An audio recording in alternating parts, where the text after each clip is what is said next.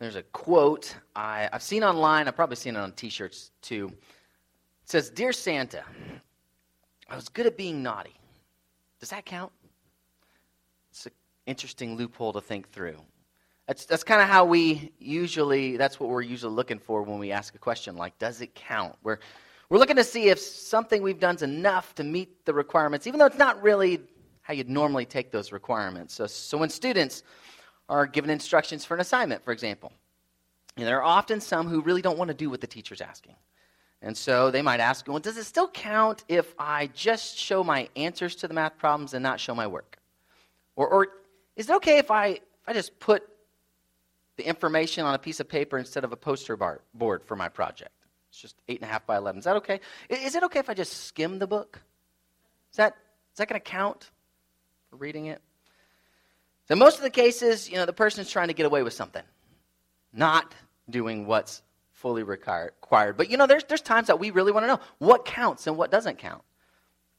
So we're asking legitimate questions like, what counts for a touchdown, a goal, a three-pointer, those kinds of questions? Or what counts as an approved document to get your passport or your new license? What counts as on time if you're mailing a bill? What are they going to consider as on time? Now, there are requirements for those things, and there's somebody who determines if it counts or if it doesn't count, whether it's Santa or your teacher or whether it's some official or a referee. Somebody says which one meets the requirements, which doesn't meet the requirements. Now, the question is, what's going to count in the end?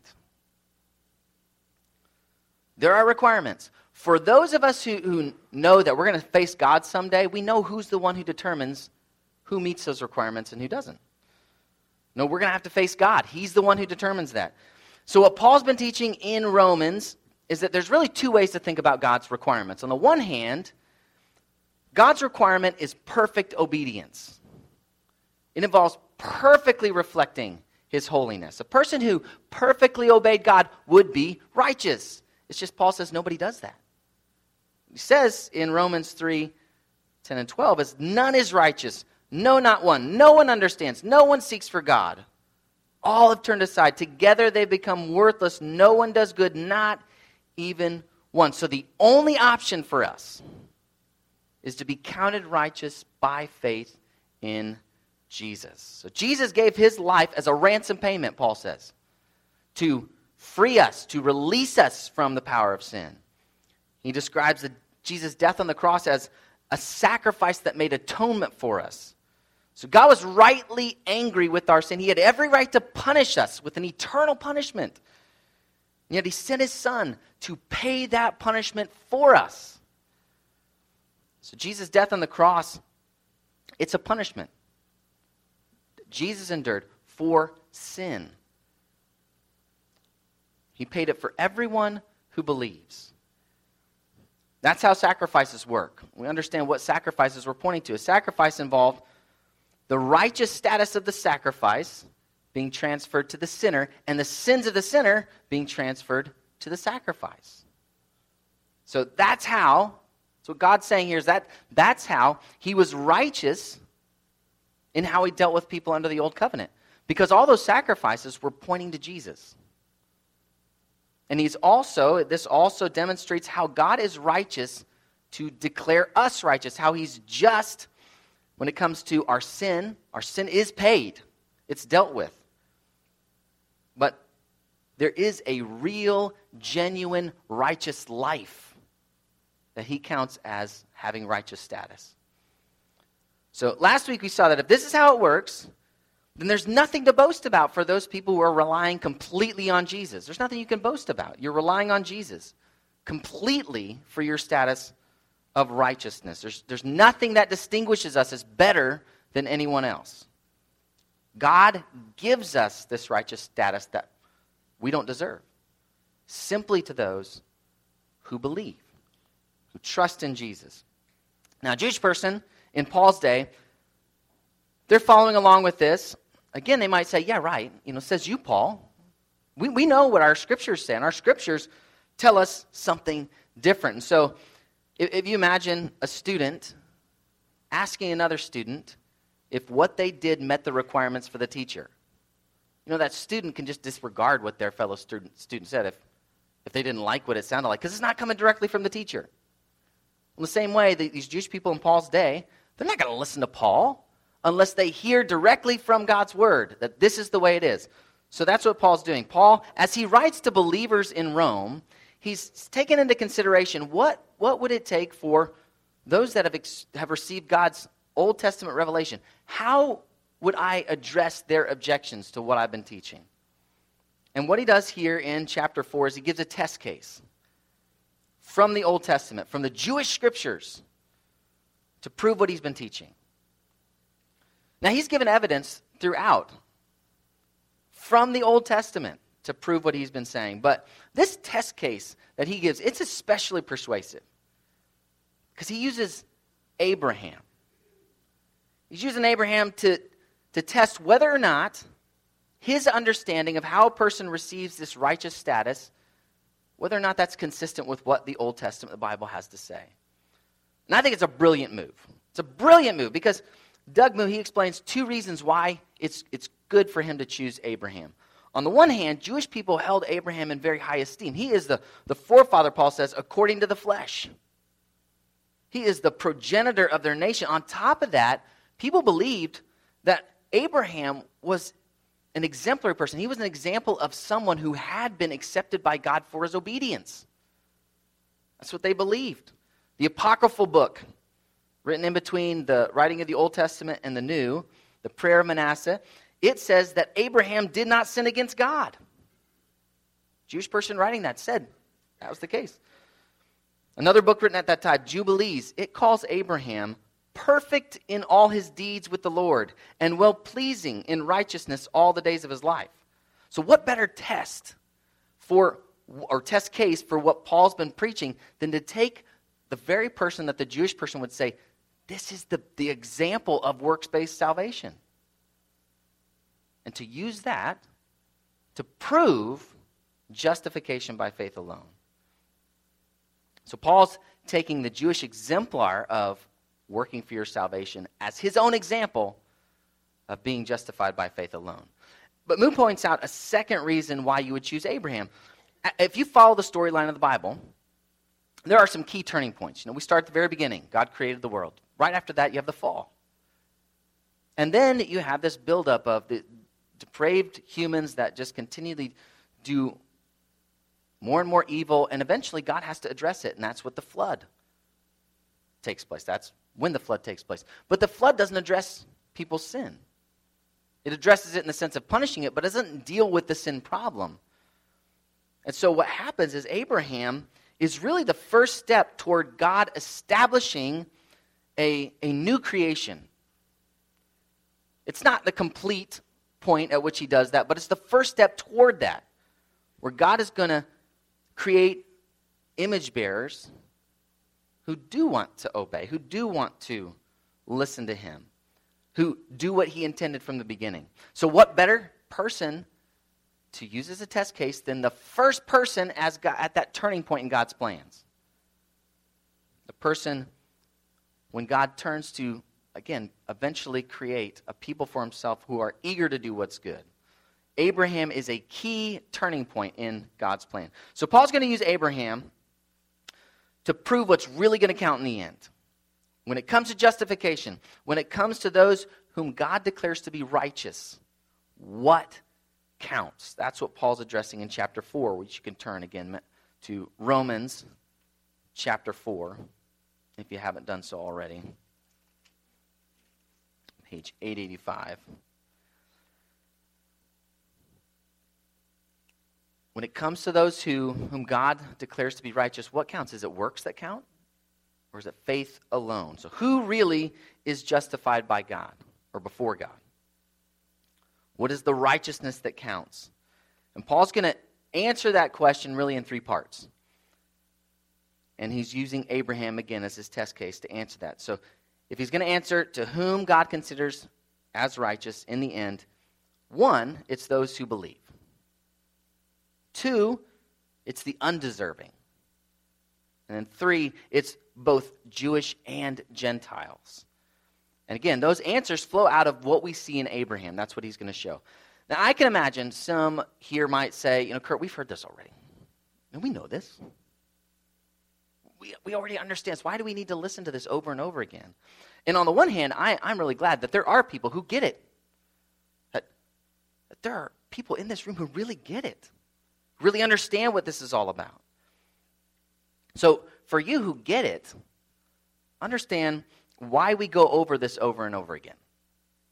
On the one hand, one of the things it does is it prepares us to share this good news with other people.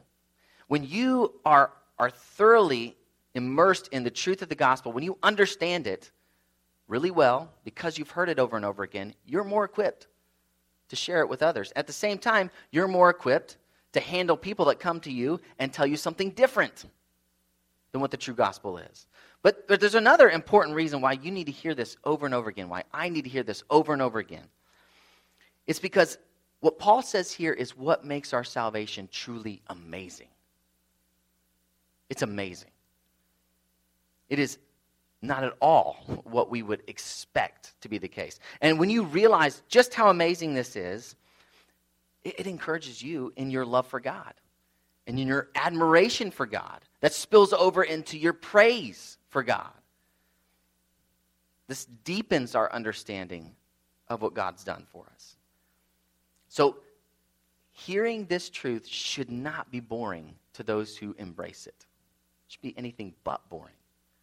And this is utterly, confoundingly amazing beyond anything you could hope for.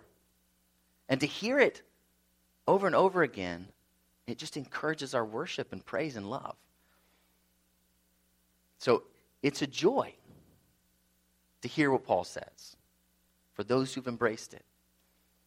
Now, at the same time, it is surprising the number of people who are church-going, they go to church, who would think that they understand this, but don't. I mean, they would nod and say, yeah, every time they hear the truth. But if you stopped and asked them what they thought, they don't say this. So it is good for us to continue to preach this and teach this and hear this so that we listen. And we ask ourselves, is this really the way that I think of my salvation? It is the only way to understand God's salvation. Is that true of us? So what kind of person does God consider to have a righteous status?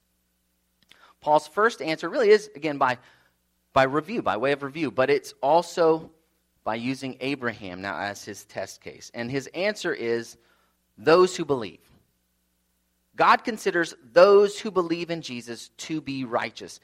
And he sets up the test case there in verse 1. He says, "What then shall we say was gained by Abraham, our forefather, according to the flesh?" When you notice the word "then," you notice it's pointing back then to what he said in the previous sections. And you understand the gist of his question is this. When we look at the Bible, at Abraham, the forefather of the Jewish people, what did he find to be true about righteousness? What was Abraham's experience when it came to acceptance by God? Paul quickly tells us what's at stake with this test case. He says, if Abraham was justified by works, he has something to boast about. Remember his argument last week? His argument was justification by faith excludes boasting. But if somebody did achieve this righteous status by their own effort, they'd have something to boast about. They could actually say, I did it. People should praise me because I accomplished something that not everybody does. And notice Paul's immediate response. He follows very quickly with, but not before God. And you can see from verse 3, he starts verse 3 with the word for. He's addressing this idea. On the one hand, he's answering the question in verse 1 when he lists out verse 3. But he's also pointing to the fact that he's already told us the conclusion from the start. Now he's going to explain why boasting's excluded. You cannot boast before your Creator. No one boasts. No creature can boast before their Creator. So he excludes it. He gives the answer from the start, and then he explains. What's the biblical evidence? It says in verse 3, by way of answer, he quotes Genesis 15:6. Abraham believed God, and it was counted to him as righteousness. This is a critical point in the account of God's interactions with Abraham. So just looking back on what's happened. Back in chapter 12 of Genesis, God had called Abraham out of this land in Mesopotamia, out of his homeland, to go to a land where he hadn't heard of. And again, if you're following the story in Genesis, you realize that at this point his name's Abram. But like Paul does, we're just going to keep calling him Abraham. That's the name that we know him better by. So Abraham leaves his homeland in light of God's promised blessing. But when he gets to the promised land, there's a famine. So the response we see in Genesis 12 is not the response of faith. From the very beginning of the account that starts in verse 10, Abraham's acting on the basis of his own wisdom, not on the basis of faith. So he gets there, and in order to avoid the famine, he says, I'm going to go to Egypt. And as he's entering into Egypt, you remember how he threw his wife under the bus. He didn't want to stick his neck out. He understood the way that the world works. He understood that in the wild west of Egypt, a guy with a beautiful wife doesn't last long. They get whacked. And then that beautiful wife ends up in the hands of somebody in power. And so he tells his wife, you just say that you're my sister. And what happens? Immediately Pharaoh takes her into his harem. So even though Abraham's not going to stick his neck out for his wife, the Lord protects her. He sends plagues onto Pharaoh, and somehow Pharaoh puts two and two together, and he calls Abraham into his office. And the question he asks Abraham is nearly identical to the question that God asked Eve at the fall. He's saying, what have you done? You're guilty. Not you're righteous, Abraham. A pagan king is telling Abraham he's guilty. What have you done? You've sinned. So then the story continues, and Abraham separates from his nephew Lot, and he receives reassuring promises from God that his descendants would be countless and that they would receive this land. And then right after that, there's a coalition of Mesopotamian kings that bring their forces into the valley, and they attack these different towns. Well, the town where Lot had gone was attacked, and Lot gets taken off among the other captives. So what does Abraham do? He goes and chases after them. He rescues Lot along with the others. And the king of Sodom, he wants to reward him, and Abraham says, no, he's not going to accept that reward. His reward's going to come from God. But then he also tithes to the Lord through that priest who's there, Melchizedek. He's saying, I understand why I was successful. I'm going to give this tithe to demonstrate. I understand. I was successful because of the Lord. And then it's at this point that Abraham gets a vision from the Lord. And in the vision, God tells Abraham, I am your shield, and your reward is going to be very great. How perfectly fitting is that? I mean, Abraham can understand how he was successful. The Lord has been his shield. And then this promise about a reward. He had refused the reward from the king of Sodom, and God's saying, you're going to get a reward. But then Abraham has a problem. I mean, he's been promised that God said he was going to become a great nation. He was going to God was going to make a great nation of him, and that he would have these countless descendants. But he doesn't have a child at this point. And so he's asking God essentially, what's the point? I can't pass any of this on. I'm childless. And the Lord then reinforces again his promise to him. Your descendants are going to be as numerous, as countless as the stars. And then comes our verse. In Romans 4:3, Abraham believed God, and it was counted to him as righteousness. Now, in Paul's day, and really in the years leading up to the time of Jesus and Paul, there were a number of Jewish people who interpreted this statement in light of other things that happened later to Abraham, other instances of where Abraham obeyed, such as the example of the Lord testing Abraham when he told him to go and sacrifice his son Isaac. In fact, the apocryphal work of the first book of Maccabees, it writes, was not Abraham found faithful when tested, and it was reckoned to him as righteousness? Second part of the text is identical to the Greek version of Genesis 15:6 and to what Paul says here in Romans. I mean, talk about a revision. Genesis doesn't say that. And other Jewish authors weren't alone in taking what happened to Abraham in Genesis 22 and combining it with what God does here in chapter 15. But the truth is, those are many, many years apart. One happens before the other. Up to this point in the story, what I just shared with you, man, Abraham has not demonstrated amazing faithfulness. He's not all bad, but he is definitely not all good. He is not sinless. He is not perfect. And what does Genesis actually say? It says that God considered Abraham to have a righteous status when he believed, not when he obeyed, not when he was found faithful. That's not what Genesis says. And the Hebrew text, at this point in Genesis 15, it actually pauses.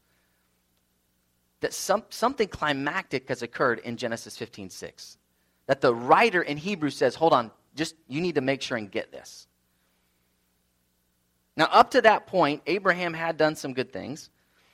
And he had left his home and come to a land he did not know. And Hebrews 11:8 points out that was an act of faith. But there's something culminating about this point. Decisive about this point in Abraham's journey of faith. He hears God's promise at a moment of doubt. Somehow, miraculously, he believes God. Genuinely, truly believes God. So again, this is a crucial point in God's plans. And at this crucial point, this turning point in God's plans, this is when it's clear that a person is considered righteous by God by putting their trust in God's promised blessing. Not because they obeyed. So the Jewish exemplar of being accepted by God for their works is really the perfect example of the person who is accepted by God by faith, not by works. So the kind of person God considers to have a righteous status is the one who believes, just like Abraham. But Paul goes further. He has another aspect to whom God justifies. And again, it flows out of Abraham's life. The second way to answer the question to whom God considers to have righteous status is the undeserving. For those who do not deserve to be considered righteous, but believe, that person is the one who is considered by God to be righteous. So Paul begins by contrasting in verse 4 our situation, the situation of salvation, and the situation of employment. You know, when you have a job, you deserve to be paid for it. I mean, your company usually has a contract. They say, we're going to pay you this amount for this work. So that if you do the work and they don't pay you, you can sue them. They have an obligation. They have to pay you. They've agreed to pay you. You've done the work you deserve. You earned that wage. So they're not a gift. When you get your paycheck, it's not a gift. Your paycheck is earned. That's not what's happening in justification. It says, we have not done something that obligates God to declare us righteous. Paul explains in verse 5, the contrast isn't just between the person who works and the person who believes. He goes even beyond that. He says the one who does not work and believes. So he's saying the person doesn't work and receives righteousness. So their faith is not a work. It's something different. Abraham was counted as having this righteous status when he believed, not when he had done something righteous. He hadn't done a righteous act. And that's not what faith is. Faith is not a righteous act. He was credited with having righteousness that was not his. Status was not deserved. It's through faith that God credits us with righteousness, but our faith is not righteousness itself. And that could be confusing. So our faith is not this righteous act that God then responds and says, you did it. You did something righteous by believing in me, so now I can declare you righteous. That's not how it works. Righteousness is not a righteous act that God's saying, oh, you are righteous. Or faith is not an act. Faith is the means by which God connects us to a righteousness we don't deserve, a righteous status we don't deserve, not our own righteousness. Now, the ESV translates this phrase here in verse 4 as a gift. More literally, it's according to grace. And the contrast there is with works that deserve to be paid a wage and grace. So when you're given something on the basis of grace, It's not deserved. So Paul's saying Abraham wasn't counted righteous because he did something that deserved that righteous status, like somebody deserves to be paid a wage. It was according to grace. It was undeserved. Now, what is the status we actually deserve? We don't deserve the status of righteous. What status do we deserve? Well, it's really expressed in verse 5. God is the one who justifies not the righteous. He justifies the ungodly. That's our actual status. That's what we deserve to be regarded as. And what Paul says there, that God is the one who justifies the ungodly, that's shocking. You're reading the Bible and you come across that, it sounds like it's contradicting what God has said elsewhere. So in Proverbs 17:15, God says that a person who justifies the wicked is an abomination to him. He says in Exodus 23:7, what's essentially the opposite in Hebrew of what Paul says here in Greek. You could translate it, God saying, I will not justify the ungodly. So what's going on here? Is this a contradiction? Really, this is the fundamental mystery of God's character. Later on in Exodus, God reveals himself to Moses.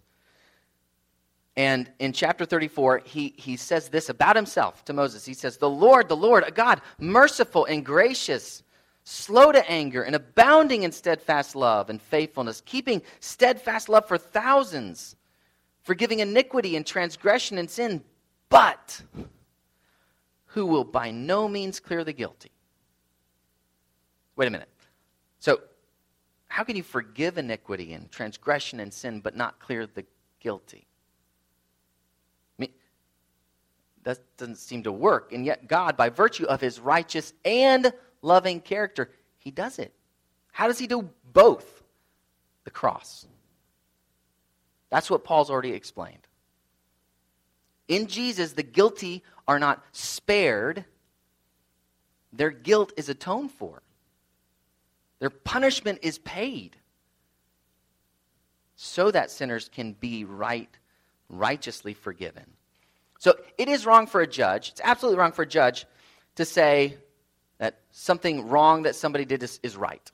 Or to say that somebody who's right is really wrong. That's perverting justice.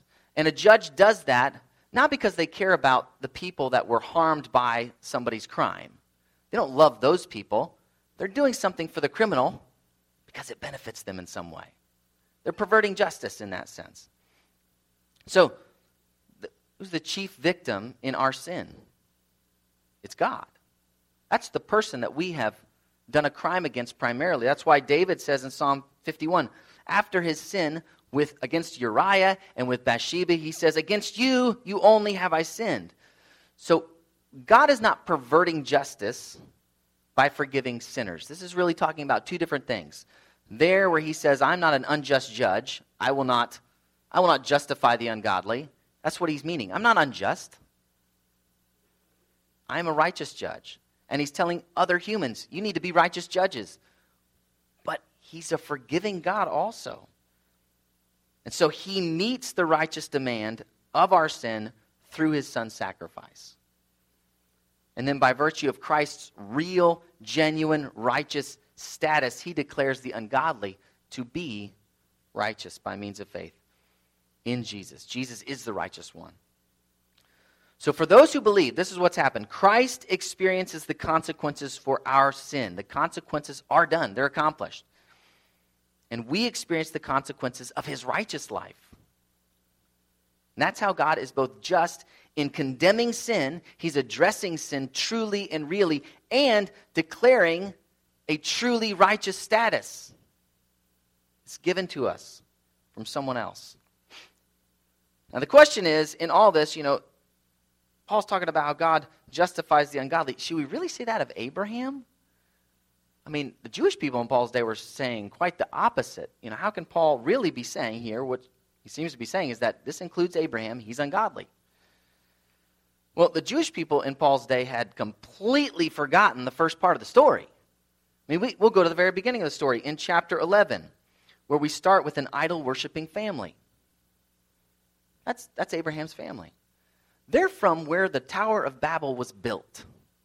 the last experience of God's judgment. They're from Ur of the Chaldeans. That's where Babel was.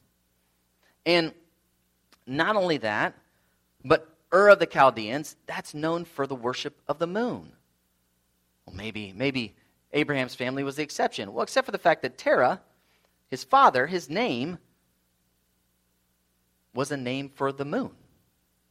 Milcah, his relative, her name was the name of the moon god's daughter. Even Sarah, with her original name, Sarai, is actually a title given to the moon god's wife. This family is ensconced in idolatry. And that's why Joshua in chapter 24 says that Abraham's family served other gods in Mesopotamia. So yeah, Abraham's ungodly. He's not chosen because he's righteous.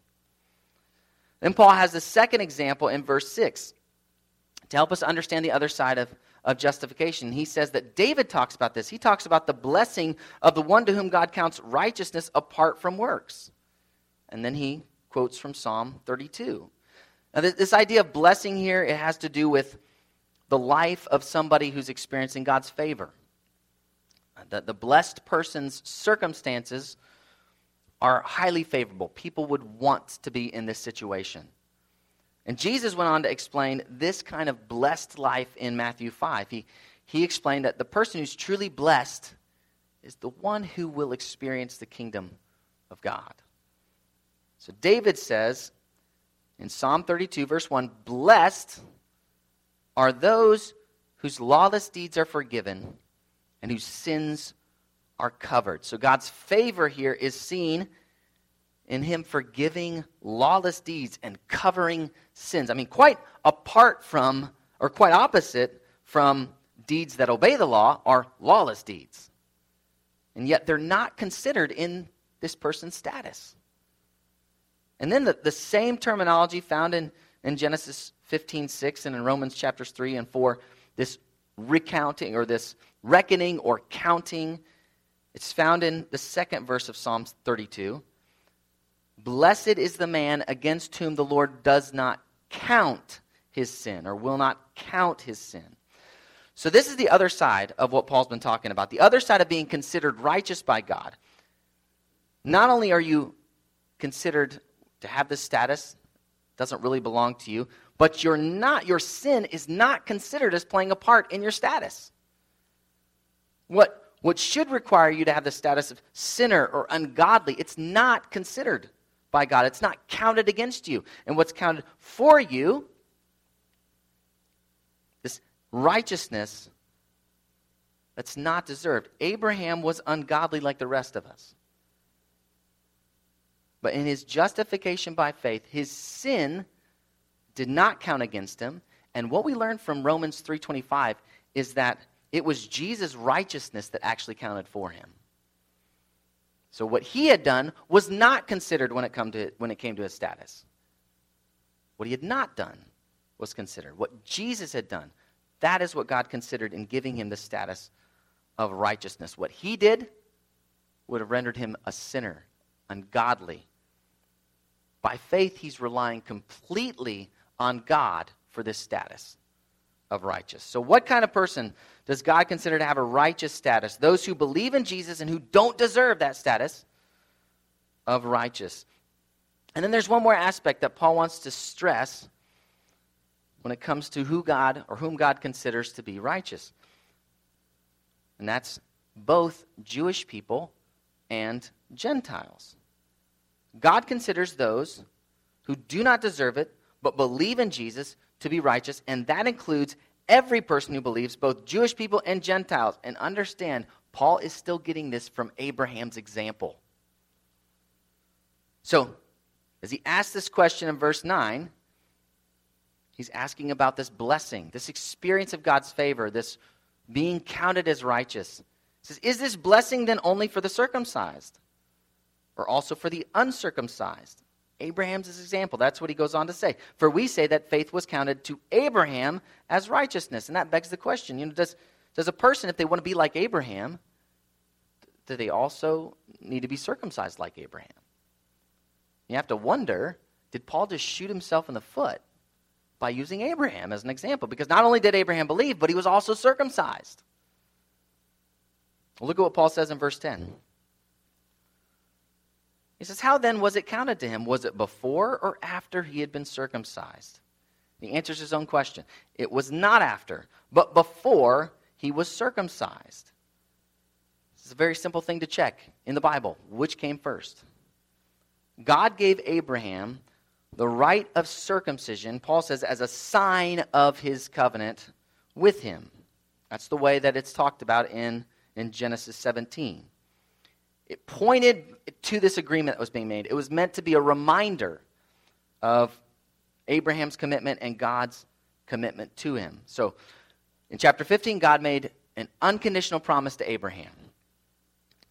But the benefits of this arrangement were only going to be experienced by those who were included in the covenant. And so Abraham's required in chapter 17 to mark off the members, quite literally mark off, the members of this covenant by circumcising them. What Paul's pointing out is that God declared Abraham to be righteous by means of faith in chapter 15, many, many years before chapter 17, when circumcision was instituted. So circumcision wasn't required for God to declare Abraham to be righteous. It came well after that. So that's why Paul calls this a seal of the righteousness that he had by faith when he was still uncircumcised. Just like an official would have a seal on their ring that they would use to signify something was authentic. What he's saying is that circumcision simply confirmed what was already true. It wasn't making it true, it was just confirming that. Abraham had been accepted by God by faith. Circumcision was given to point back and say, that's true. It's just authenticating what had already been true. It didn't make him any more accepted. It didn't actually have to do with his acceptance. So Abraham, again, stands at this crucial turning point in what God's doing. God is beginning, at least in the very least, to teach about how he's marking off this new creation. But he begins with Abraham and does that very thing, marking off someone who's going to be considered righteous and who will then begin to obey. And so, this is the point that God does begin this route with his plans. It's not a change in his plans, but it's a turning point with it. So when God begins this part of the plan, he doesn't look around for somebody who's righteous. He looks at Abraham, this ungodly pagan. And then he gives Abraham this good news, a promised blessing. And Abraham is surprisingly convinced that this is true and worthwhile, to the point that he'd be willing to leave his homeland and be willing to continue to pursue God even when he's childless. So even though he's a pagan, he's ungodly, he relies on God.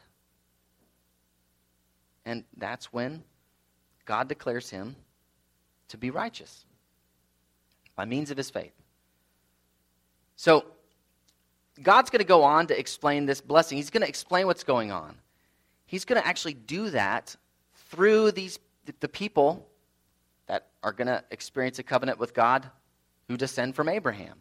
There's going to be this whole revelation that takes place through that people that are marked off by circumcision. In fact, circumcision itself is part of it. It's a teaching tool to point forward to the reality when Christ comes. So even circumcision is not given as a means of acceptance by God when it comes to his new creation.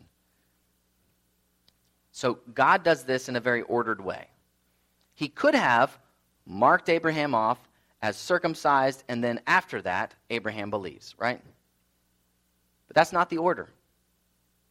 Abraham believes when he's uncircumcised.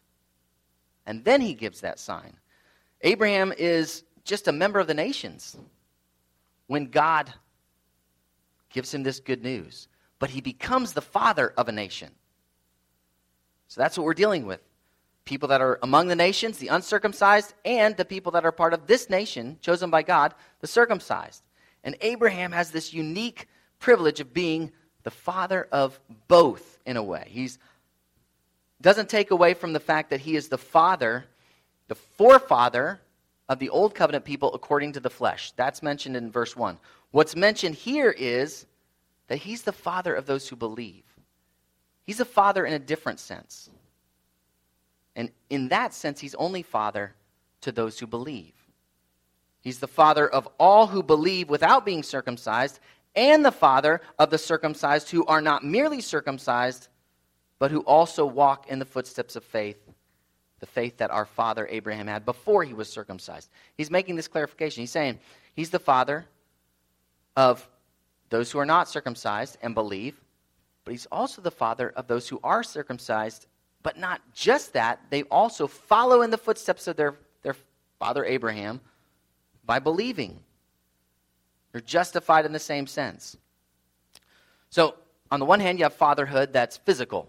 It's just a natural reality. Right? You're the father of your children. There's also a way that the Bible talks, and it talks about people being the father of other people that didn't descend from them. That's what we see even back as far as Genesis 4 in verses 20 and 21. Jabal was the father of nomadic shepherds. And Jubal, his brother, was the father of musicians. He's not saying that every musician descended physically from Jubal, and every nomadic herder descended physically from Jabal. He's talking about fatherhood in another sense. You know, this is the fatherhood of pioneers. You do a craft for the first time. You do something for the first time. You become a pioneer, a father of whatever that is. So God, he begins this process of calling people out of this ungodly mass of people, and Abraham's the pioneer. He's the father. And that's not to say God wasn't at work in the lives of Adam and Enoch and Noah, but this is the beginning of something new, a new humanity, as it were. This is a new stage in God's plans. That's what makes Abraham the father, the pioneer, not just of Jewish people who believe, but also Gentiles who follow in his footsteps of faith. And that's the only path to righteousness. It's only by grace alone, through faith alone. So, when you think about this, how to get at what people believe, you know, one of the things I've mentioned before is that I have questions that I learned from Evangelism Explosion, and I ask people, try to figure out, what do you believe about Jesus? What do you believe about salvation? Well, Tim Keller he kind of tweaked those questions a little bit. He asks, assuming for the moment that there really is a heaven, what do you think are the general requirements for admission? Who gets in and who doesn't? And then he went on to say, anyone who asks these questions to a random sampling of church-going people will be surprised at the large number of people who say one of the following: I'll get in, I'll get to heaven because I have tried my best to be a good Christian. B, because I believe in God and try to do his will. Or C, because I believe in God with all my heart. He's saying it's not a trick question. He writes, it reveals common misconceptions about what it means to believe, to have faith. Answer A, because I have tried my best to be a good Christian, is a salvation by works answer. Very thing Paul's arguing against, saying that does not save. But answer B, because I believe in God and try to do his will, is a salvation by faith plus works. Paul says in Galatians, that is no gospel. That's no good news. Answer C, because I believe in God with all my heart, is actually a salvation by faith as a work. You're not viewing faith correctly. Each case, you have this religious person. He says, the person is religious, but is not someone who does not work. Remember the difference. It's not between those who work and those who work and believe. It's between those who work and those who don't work but believe. In each of these cases, somebody is still working in order to try to be accepted by God. In the last case, he says, the person has even come to trust in his or her trust. They actually are trusting in their faith. So maybe you really do know better, and when you're asked that question, you get tripped up. That does happen. When you're not ready for it, that happens. But understand how important this is. Understand how important answering those questions are. There is one way to be accepted by God. It has nothing to do with what you've done. If you are in any way relying on what you've done to be accepted by God, it's the wrong answer, no matter if you include faith in that or not. So, you are not accepted by God because you're a pretty good person. You are not accepted by God because He helps you be better and better. You're not even accepted by God because you are the one who put your trust in Him. You are only accepted by God on the basis of what Jesus has done. Not on the basis at all of what you've done. Not even on the basis of your believing. It's when you rely, by faith, when you rely on Christ alone. That's when you experience God's acceptance. It's not your faith that saves you. It's what Christ has done. And relying on Christ alone, that is means by which God connects you to this righteousness. So what's going to count in the end? Not what you've done. Only what Christ has done for you. You couldn't do it. You wouldn't do it. I wouldn't do it. Look, we see this in our kids, right? Even early on, as we see it in ourselves too. We would like to dictate what happens to us. We like to be in charge. We like to be the ones that say what we get to do and don't get to do.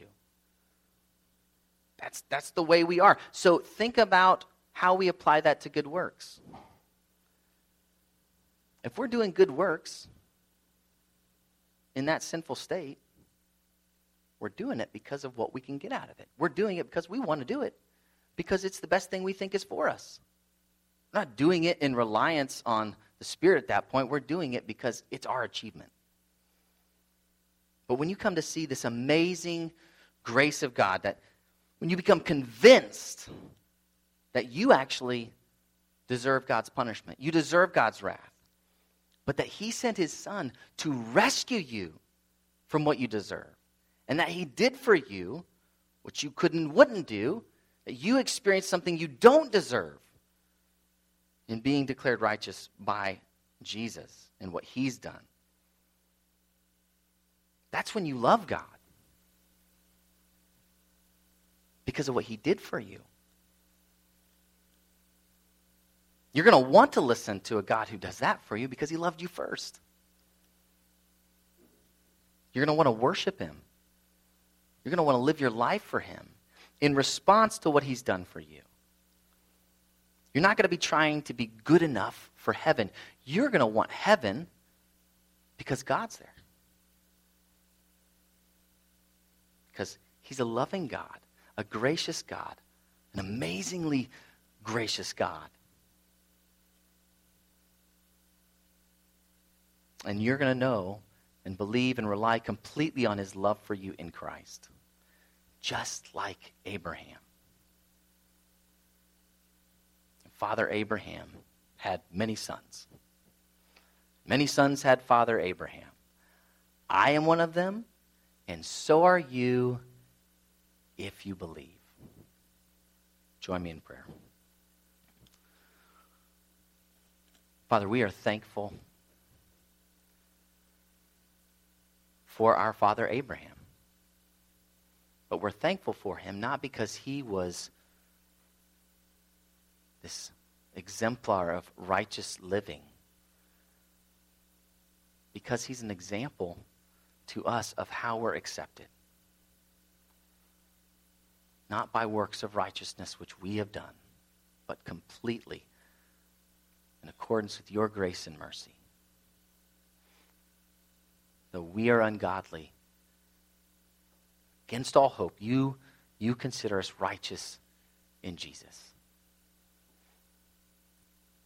Pray that really would stimulate our love for you, that it would cause it to expand in ways that we ought to. If we could see this the way that we ought to, if we could see it as significant as it really is, How amazing of an impact would it have on us? So we ask for your gracious mercy to open our eyes to the significance of being declared righteous, not on the basis of anything we've done, but completely because of what you've done for us in your Son. Paying the punishment we deserve, living the life we should have lived, giving our sins in him and reconciling us to yourself. May that stimulate us toward love and good deeds, not as a means to be accepted, but as a way to thank you for this undeserved acceptance.